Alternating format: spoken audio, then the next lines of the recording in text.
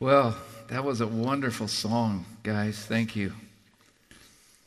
I'm on a journey to practice the presence of God. And I just thought, you know how some people say, I don't know how you hold to the fact that you have one God in three persons.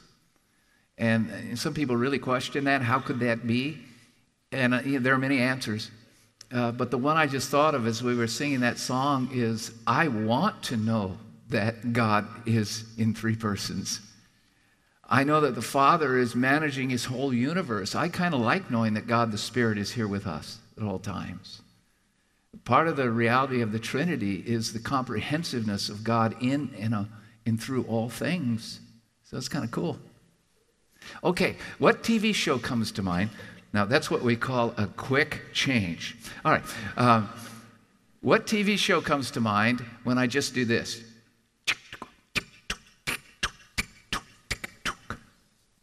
60 Minutes. Yeah, Sunday night, 6 o'clock, Lana and Marie Allison's house. You're all welcome. Tell her you're coming.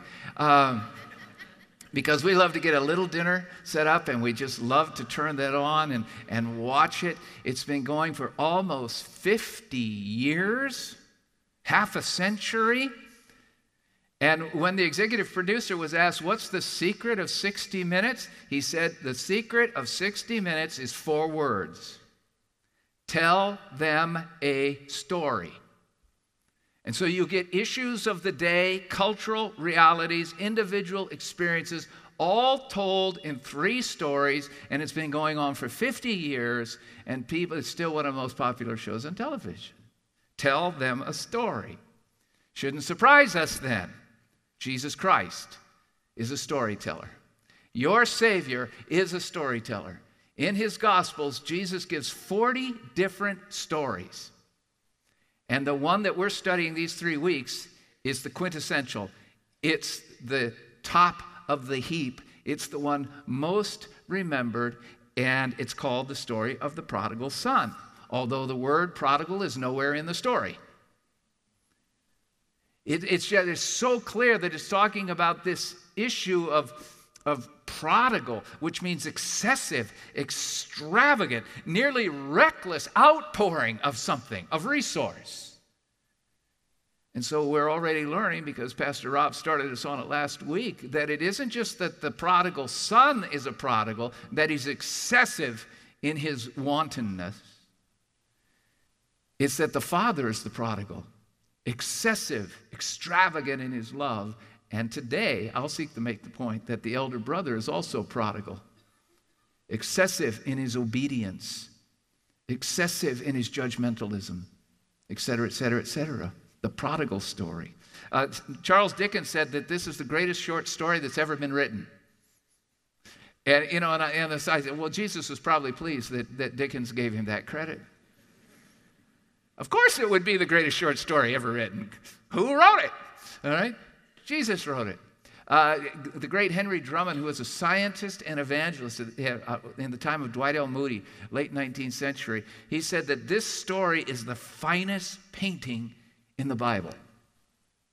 It's been the subject of rock and roll songs, of classical pieces, of plays, and of paintings. So welcome, friends, as we step into this great story that Jesus told. If you have your Bibles, please open them to the 15th chapter of Luke, verses 11 through 32. And that's on page 1035 in our Bibles there on your seat backs. Now, as you are opening up the Bible or turning on the Bible, etc., we're also going to use art to help us understand this story. So as I read, you're going to see Rembrandt's final composition of the prodigal story. And incidentally, Rembrandt did 5 of these during his years of life. And the one that he paints and puts in oils is literally done 1 year before he dies. And so we've placed that for you now as I read, starting verse 11. There was a man who had 2 sons. The younger one said to his father, "Father, give me my share of the estate." So he divided his property between them. And not long after that, the younger son got together all that he had and he set off for a distant country where he squandered his wealth in wild living. After he'd spent everything, there was a severe famine in the whole country, and he began to be in need. So he went and hired himself out to a citizen of that country who sent him to his fields to feed pigs. He longed to fill his stomach with the pods that the pigs were eating. No one gave him anything. When he came to his senses, verse 17, he said, "How many of my father's hired servants have food to spare? Here I am starving to death. I will set out, I will go back to my father. I will say to him, 'Father, I have sinned against heaven and against you. I'm no longer worthy to be called your son. Make me like one of your hired servants.' So he got up and he went to his father. But while he was still a long way off, his father saw him and was filled with compassion for him. And he ran to his son. He threw his arms around his son and he kissed him. And the son said to the father, 'Father, I've sinned against heaven. I've sinned against you. I'm no longer worthy to be called your son.' But the father said to his servants, 'Quick, bring the best robe, put it on him. Put a ring on his finger, sandals on his feet. Bring the fatted calf and kill it. Let's have a feast and celebrate, for this son of mine was dead and he's alive again. He was lost, he's found.' So they began to celebrate." Now look at the painting. Rembrandt places the painting when the son first returns. Look at the younger son. Even his sandals are torn, falling off his feet. He's filthy. His head has been shaved. He has no dignity left. But he has the Father's love. And as he kneels before the Father embraces him and covers them with his love and his protection. The robe is yet to be imparted from the Father to the Son. Now look at the right corner of the picture. There also in light is someone else in a great expensive robe. Because you see, this was probably the most wealthy family in the whole region. And that's the elder brother. The elder brother. Let's keep reading now, starting in verse 25. "Meanwhile, the older son was in the field. And when he came near the house, he heard music and dancing. So he calls to the servants and he asks them what was going on. 'Your brother has come,' he replied, 'and the father has killed the fatted calf because his son is back safe and sound.' The older brother became angry, refused to go in. So his father went out and he pleaded with him. But he answered his father, 'Look, all these years I've been slaving for you. I never disobeyed your orders. You never gave me even a goat so that I could celebrate with my friends. But when this son of yours, who has squandered your property with prostitutes, comes home, you kill the fattened calf for him.' 'My son,' the father said, 'you're always with me. Everything I have is yours. But we had to celebrate and be glad, because this brother of yours was dead and is alive again. He was lost and is found.'" Look now at the painting.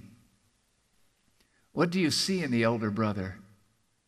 You see a robe of glory and power still on him. You see his hands clasped in front of him, which is always a sign of non-communication. You see him standing and looking down. Does he have compassion in his eyes, or is that rebuke? In his case, it's the latter, not the former. So the story of the prodigal, the greatest short story ever told, 3 key characters in it.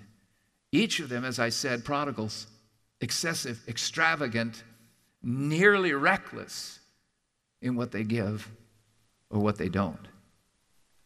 But the older brother is the one I've been asked to deal with. Rob did a wonderful job last week with the younger son coming home and receiving the father's forgiveness and love despite his behavior.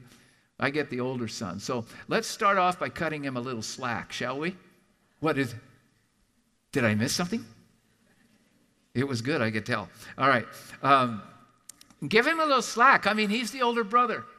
And he is, if you will, the kid in the family that plays by the rules. Often the firstborn, not always. He's the good kid.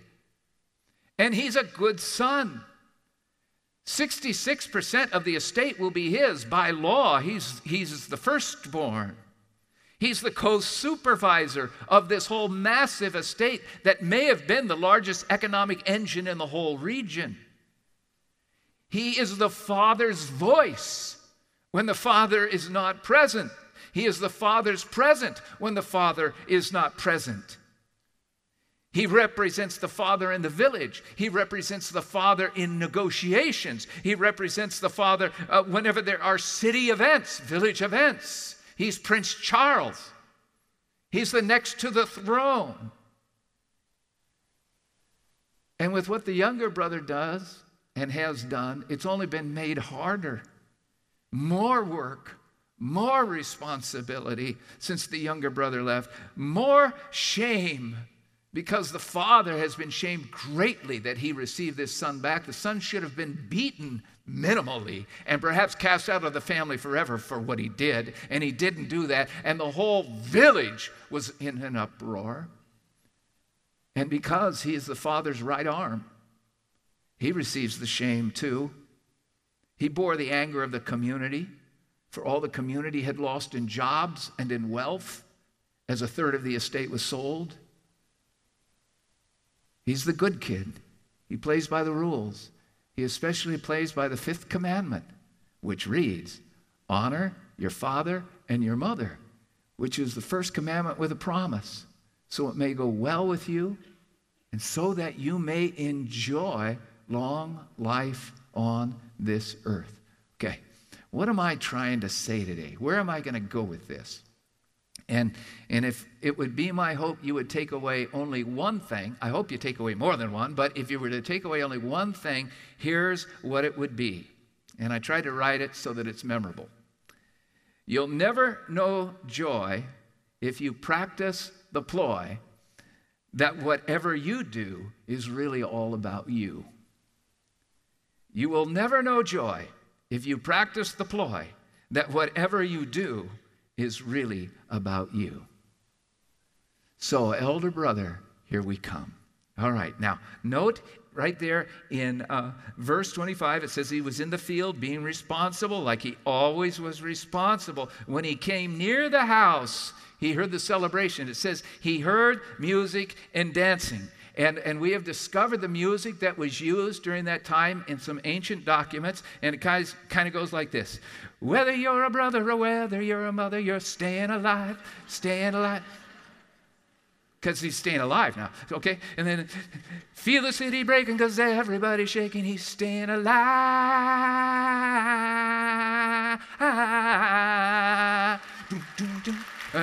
Yeah. Marie and I took disco lessons. You want me to do that? No. All right. So maybe that wasn't the song, but it was something kind of like that. Okay. And it's happy and it's celebrative and this is all great. Verse 25. When he heard the music, verse 26, he called one of the servants and he asked him, what's going on? Your brother has come, he replied, and your father has killed the fatted calf because he has him back and he's safe and he is sound. And this is where the black thundercloud explodes.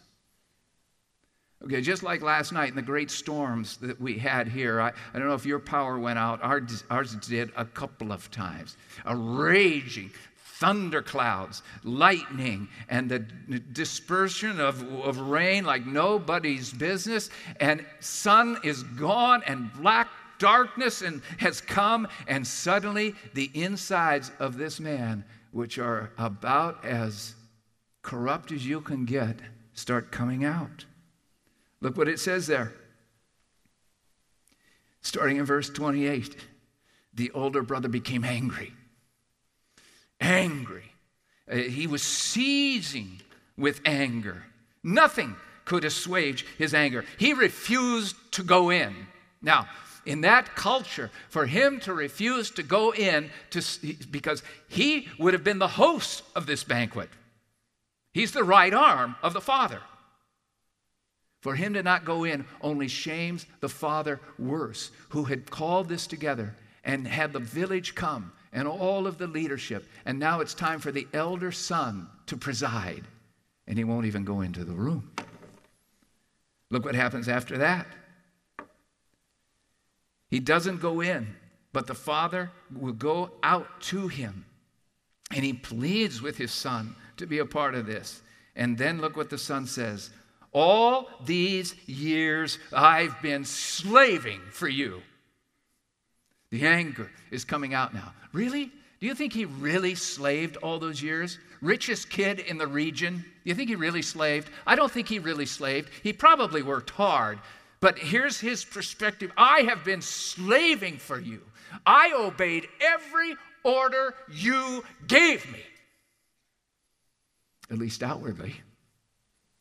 Meanwhile, the anger grows and the anger grows. You never gave me, you never even gave me a goat to celebrate with my friends. Okay, goat meat is the least desirable of meats in the Middle East. It's the meat of the poor. Whereas the fattened calf that has been set aside for the younger son is the ultimate. It is the filet mignon. He says, you never even gave me a goat. Really? Probably the reason you were never given a goat is you ate beef and chicken most of your life, didn't you? Richest kid in the county. But he's so mad. He's so angry. And then his disrespect gets even worse. He doesn't even call his father father. In that culture, you would not do that. He says, yours, and this son of yours squanders with prostitutes. Really? Text doesn't tell us that he squandered his life with prostitutes. It says he was reckless, wild living, spent all his money. It doesn't bring up the prostitution. Might say more about the one who brought it up than the one who's been considered to be the perpetrator. He's lost it. He's out of control. And as my wife Maria has taught me, when your response to an issue is much greater than the issue at hand, it means stuff's been boiling for quite a while. Now, this happened to me last night with our coffee pot. It was a late afternoon, and we have this cool Cuisinart coffee maker which has the thermos on it, because I hate reheating coffee. And you get a nice thermos, and it holds it warm for several hours. I commend this to you. But Maria and I have a running battle as to how tight one puts the lid on it. My wife insists that you have to turn it 1/4 turn to get any coffee to come out. I've proved to her this is wrong. That all it does is release the heat in the craft, which gets my coffee cold.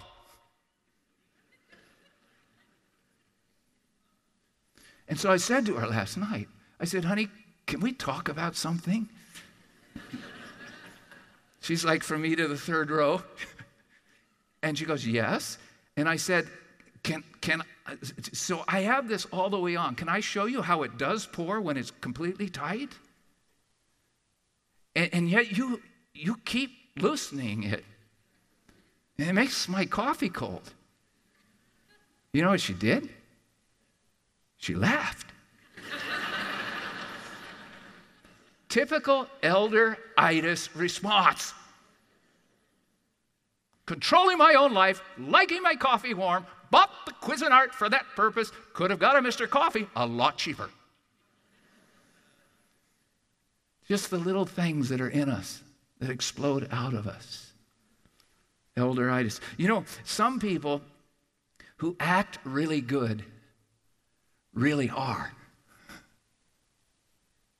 Some people who act really good are really not. Seething, boiling, angry, critical watchdogs. Now remember who the audience is as Jesus tells this story. He's got sinners and tax collectors, younger sons. And he's got Pharisees. There were 6,000 of them, and they sought to keep 613 laws with no variance. And they were great at telling everybody else where they were wrong all the time. That's his audience. Who is he speaking to with the elder brother? He's speaking to them. Just in the little bit we have in the story, in this incredible story, you see anger out of control. You see envy in him. You see jealousy. You see coveting. You see cruelty and disrespect to his father. You see deceit. And you see a quasi-self-righteousness that rather explodes out of him. Younger sons are known for their spectacular sins. The ones that make the evening news. It's the biggies. And certainly when it comes to be a pastor or a minister, you would never hire a minister who committed the spectacular sins. But Jesus is arguing that those more, and here's what I wrote, sinister, respectable sins are the worst. That's where he's going with this.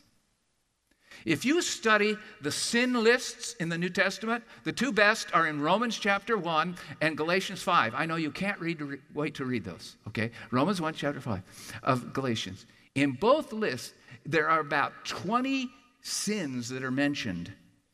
Did you know that 2/3 of those are the sinister, respectable sins? Gossip, slander, factions, uncontrolled anger. And Jesus is zoning in on that. It is vicious how these can work together. If you think of the illustration, check my time real quick. If you think of the illustration of someone who's struggling with, say, alcoholism or some addictive tendency, and their closest friend or their spouse who's ever in is the one who's their caretaker. And when we talk about the danger of codependency, it's where someone who's struggled with a spectacular sin, and still probably does, begins to be cared for somebody who has elder brother-itis. And so what can happen is the codependent takes care of them and provides for them and looks like everything they're doing is really good, but underneath what often happens is they become more and more angry, more and more critical, and more self-righteous because they are not like that one. And then the one who is that one feels shamed all the more and spirals down, and the one who's above it all keeps getting madder and angrier and more critical and starts spiraling down. It's a vicious circle that can take place. I wouldn't be at all surprised if this younger brother grew up in this home with being criticized by his older brother all the time. Jesus takes this really seriously. In fact, here's what's interesting.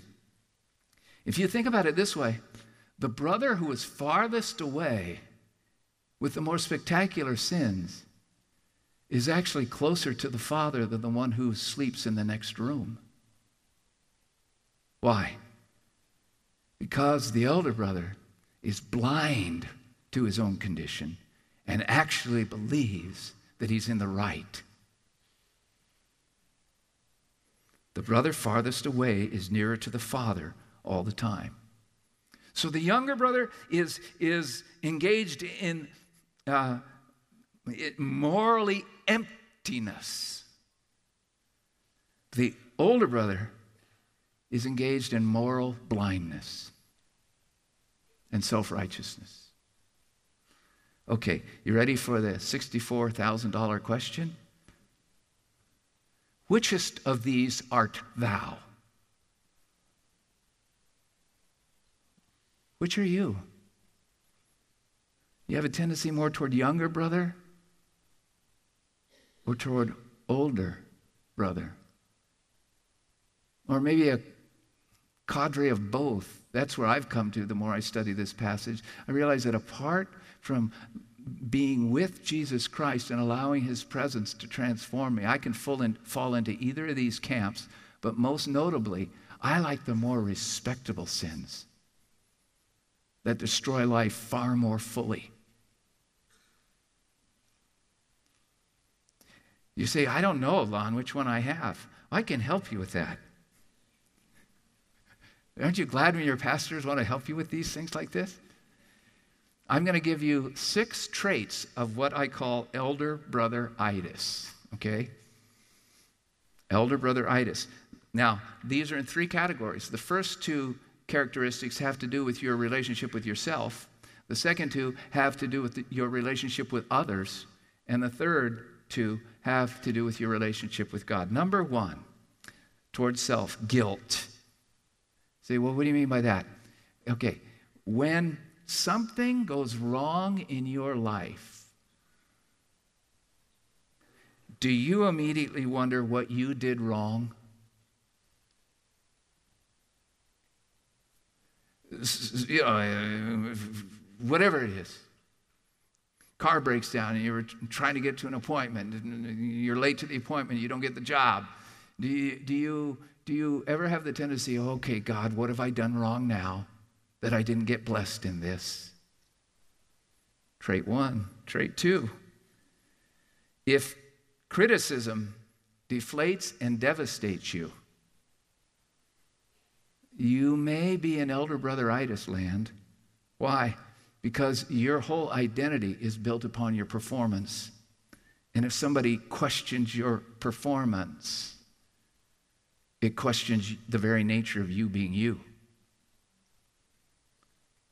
Well, how does it impact relationships with others? Well, that's the third one, the judgmentalness. I've been talking about it, haven't I? The hypercritical attitude of other people, and especially the preponderance of either jealousy or envy, the more or less. Jealousy is when I see what you have and it makes me want more. Envy is when I see what you have and I want you to have less. Judgmentalism, critical spirit. How does it affect your life with God? Well, number 1, a very dry God life. It's not that God doesn't exist. He does, and you're seeking to obey him in every way that you can. And you ask for things and you serve him, but it's dry. And you know why? Because you either never knew or you just forgot how sweet the intimate love relationship with God can be despite our outward actions. So it's dry. You see people sing these songs, Holy Spirit, you are welcome. And you say, wow, what are these people? Woo.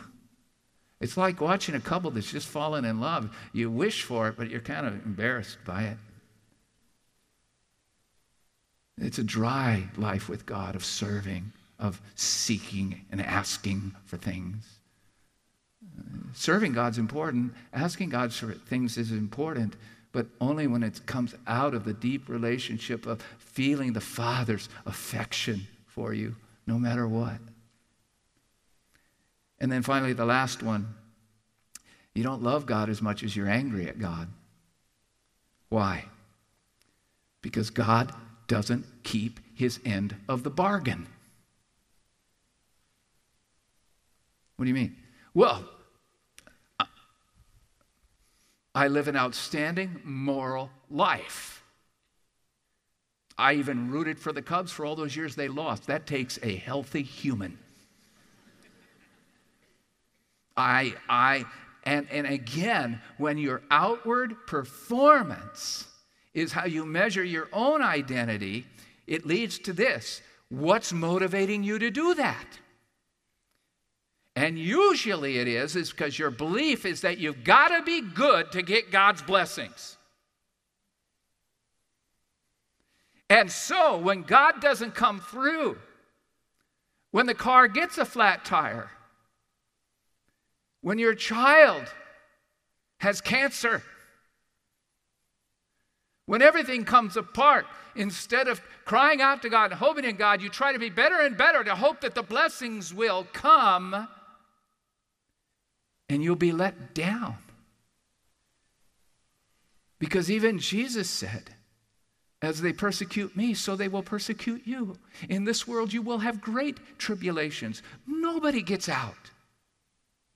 But a transaction has taken place. My goodness gets God's blessing. Incidentally, almost anyone I talk to anywhere in the world about Jesus Christ will always say this one. Well, I think I'm good enough to have life with God now and forever. It's the same thing. It's elder brotheritis. It's believing that this is what I do so that I get all of this blessing. And when it doesn't happen, a lot of people get really, really, really angry at God. A few traits of elder brotheritis. But now here comes the oh my goodness, I never thought about it. At least I'm hoping that's what happens. This is every pastor hopes to throw one thing at you that you go away saying, man, that guy's intelligent. Whoa, how did he come up with that? Okay, jokingly. But listen to this now. Younger brothers disobey God to get things for themselves. Elder brothers obey God to get things for themselves. What's the common joiner there? It's about me. It's about me having blessings.